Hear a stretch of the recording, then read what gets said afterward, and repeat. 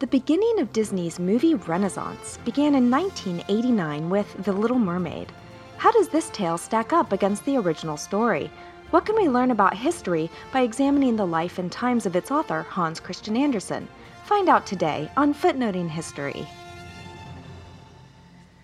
Welcome to Footnoting History's mini-series, Footnoting Disney. This is where we focus on the historical traditions that became beloved Disney films. Today I will be choosing my favorite of all Disney films, The Little Mermaid. Disney's feature film follows a rebellious teenager willing to give up her voice, her tail, and her family for the chance of love. The movie gets a lot of flack these days. Seeing a young girl literally give up her voice in order to have a chance with a boy she has never met certainly seems like a dramatic and negative message to be sending to young people today. And yet, I love this film. Its release came at the perfect age in my life to spend my morning watching the movie, the afternoon playing Little Mermaid at the pool, and then coming home and watching the movie all over again. It's difficult for me to hear modern criticisms of a movie that formed such an important and fun part of growing up. I'm also Danish, and I was raised on the forlorn stories of Hans Christian Andersen. I desperately wanted to find a new way to view this Disney film with a fresh take. So I decided to research its historical roots to see what we could find about the story's original meaning. To begin with, the story was quite different from Disney's final take of two star-crossed lovers united after one of them risks it all for love. This film had been in various stages of production on and off since 1930. One of the biggest challenges through those years to making it into an animated film was adapting the original story to reflect a more family-friendly theme in line with the Disney brand. And so it is worth retelling the original story briefly so we get a sense of its darker themes and the departure from Disney's trademark happy ending. In 1837, Hans Christian Andersen published his story about an unhappy mermaid who falls in love with a faraway human prince. Mermaids lived longer than humans, around 300 years, but humans and their short lives had one major advantage. Humans could claim a soul and a place in heaven, so long as they were good Christians. Mermaids, at death, merely became a part of the sea, as foam at the crest of a wave. In the original story, all mermaids were allowed to see the human world when they turned 15. The Little Mermaid was one of 6 daughters, and she watched as each sister turned 15 and saw the wonders of the human world. Finally, during the Little Mermaid's birthday visit, a storm raged above. Just as in the Disney film, a ship is in trouble. She saves a drowning prince, swims him to shore, and returns to sea having fallen utterly in love. Melancholy and desperate, she attempts to ask the Sea Witch to figure out ways that might allow her to join the human world. And this is where the original story and the film somewhat part ways.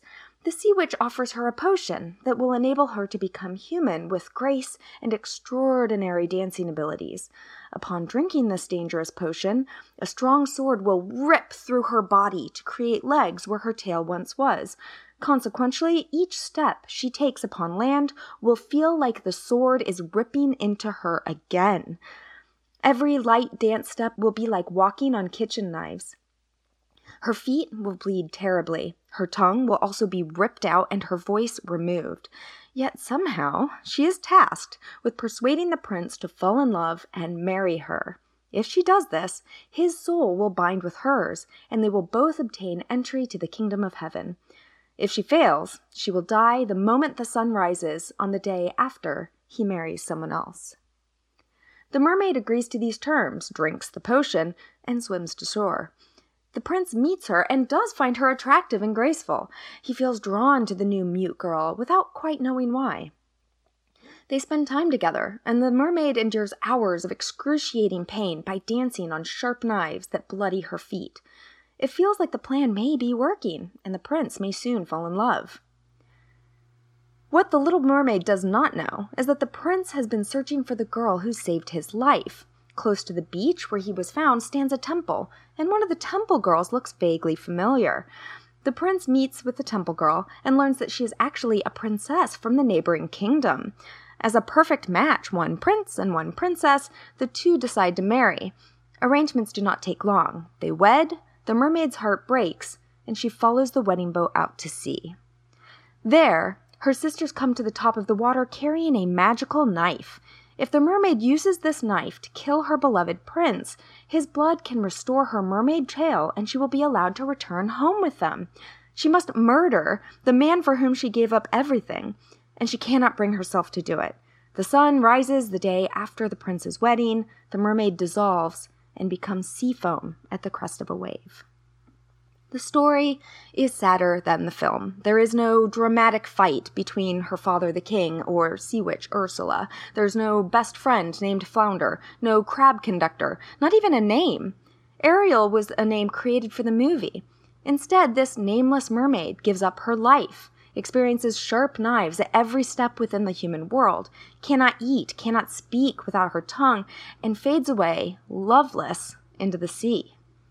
Compared to the happy ending of the film, the original tragic story seems to tell a very important lesson to the children hearing this fairy tale. Don't give up your family for the unknown.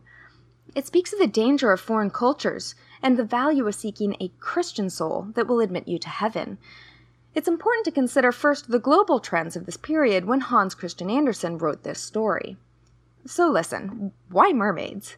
What was it about the 1830s that whispered, "mermaid," to our friend Hans Christian Andersen? Well, their role as part human, part undersea magical creatures provided Andersen with the perfect template for the story he wanted to tell of marginalization and longing. Mermaids have long been popular figures in myth since the Bronze Age, with the first known appearance around Assyrian culture. As Christian beliefs grew to dominate Europe, the Greek tradition of a bird-like siren took on a new image through the combination of humans and fish. In French, in fact, the word for mermaid is literally sirène, and Disney's movie is called La Petite Sirène. Since the ancient world, there have been stories of women drawing sailors to their deaths as sirens or mermaids or both. The popularity of mermaids in stories only intensified during the Age of Empires, when European nation-states began exploring the world and claiming land across the continents for themselves. Critical to this period of imperial expansion, from roughly the 15th century to the 19th century, was the use of maritime navigation across the Earth's vast bodies of water. Crossing the seas into the unknown led to wild stories of underwater merpeople, shipwrecks, and the clash of cultures. Sailing the seas in a time when it was impossibly more complicated to predict things like heavy storms, hurricanes, or rogue waves, which is the name for two very large waves converging to create one super wave capable of knocking over even a modern-day cruise ship, let alone the wooden ships of imperialism. Survivors of such catastrophes often spoke in dreamy sequences of being saved by mermaids. Some people suggest that manatees were mistaken to be mermaids by sailors unused to the Florida ecosystem. Sightings of real mermaids pepper the journals of sailors from the crew of Christopher Columbus to more recent sightings between 1990 and 2015 as, quote, real mermaids become akin to Sasquatch and other mythical creatures during the internet age of conspiracy lore. The Age of Empire was a time when cultural discoveries made the impossible seem possible, and the mermaid often became a figure of stories, miracles, songs, and fairy tales. Strikingly, Hans Christian Andersen created a religious motivation behind his story. His Little Mermaid was not only drawn to loving a far-off prince, but also by the promise of gaining a soul, an entry into heaven. The moment of writing came after the Protestant Reformation in Europe and its subsequent religious wars.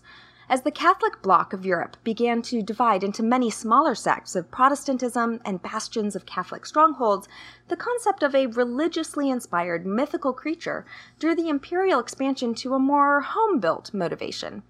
This mermaid had to marry a human in order to gain access to his soul.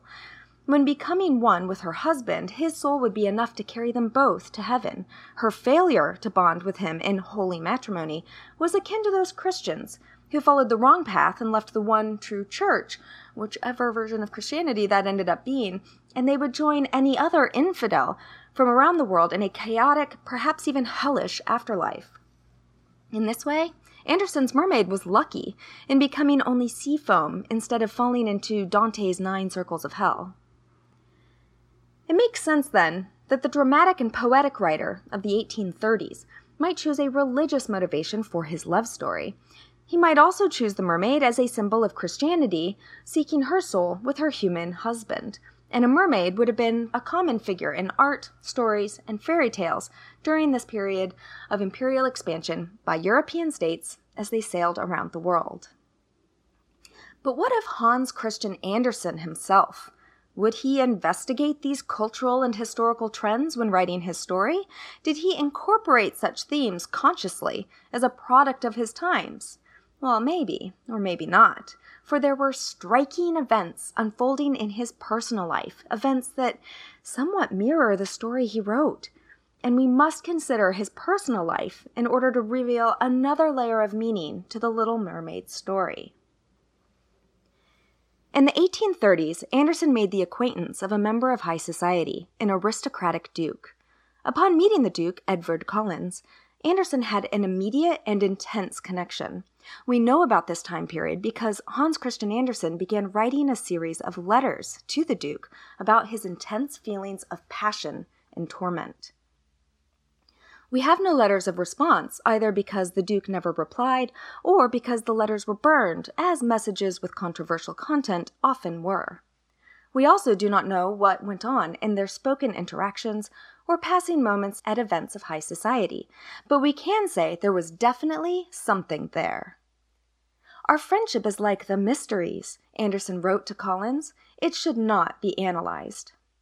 He later wrote, more bluntly, in a shocking admission, "I languish for you as for a pretty Calabrian wench.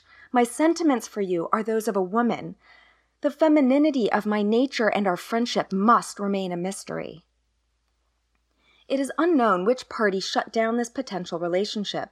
Perhaps both recognized the uncertainty of such a deep connection, or one was more afraid than the other. No matter. The Duke was soon engaged to be married, and Andersen suffered alone. It was in this time of suffering that he began to write a story about a mermaid. Much might be made of the Little Mermaid being unable to talk in the story, as Andersen would not have been able to speak freely of his love for the Duke. He must have felt like every step around the focus of his love felt like a dagger, the same as the curse affecting his protagonist, who was quite literally a fish out of water. Ultimately, Andersen came to view himself as the outsider to the aristocratic world that produced Edvard Collins' eventual wife.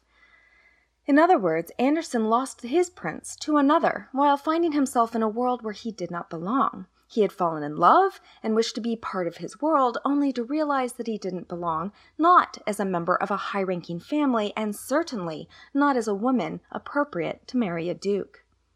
He fell into a deep depression. He locked himself into his room for a period of months, and when he emerged, he held a story about a little mermaid falling in love with a prince from another world.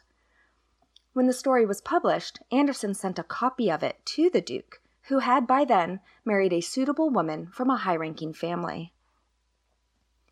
There is an alternative ending to Andersen's original fairy tale, in which the sacrificed mermaid becomes a, quote, daughter of the air, and goes around doing good works. In light of the sacrifice and pain he was enduring, losing the man he felt such strong, passionate love for, it seems he came out of his suffering and depression by declaring that there was a path forward. As he wrote to a friend, "I have not tied my mermaid soul based on the love of a human being. I have permitted my mermaid to follow a more natural, more divine path." Although it took time to process and grow, Hans Christian Andersen eventually allowed himself compassion and a way to serve others, even if he could not have the love he so desired. A large part of this processing focused on good works and the eventual rewards of heaven. The reason I love this backstory so much is because it reminds me of one other way to interpret Disney's The Little Mermaid. Instead of viewing this as depriving a woman of her voice and granting her the single motivation of boys, boys, boys, we could interpret her cultural and bodily changes to those of growing up and leaving her family behind for the unknown, as all children must do in order to become successful adults. We could even consider the kind of bodily transformations she undergoes to be similar of that which some trans people experience in order to unveil their true selves. Interpreting The Little Mermaid as the journey of self-discovery for her true self as an autonomous, adult, maybe trans being is one other way to put other critiques aside. This interpretation allows us to sweep together a modern context with the pain and agony felt with the author while he wrote the story itself. It touches on the suffering caused by class divisions and limited opportunities for relationships among men, as much as it highlights the scary period of all our lives as our bodies change and we leave home to pursue something completely brand new for ourselves. This kind of interpretation helps me reassess my love for a movie that meant so much to a younger version of myself. Well, I hope you have enjoyed this lengthy dive into the history of the fairy tale The Little Mermaid before its release as a Disney film. I have been your host, Leslie Skousen, and I appreciate you being part of my world in this episode.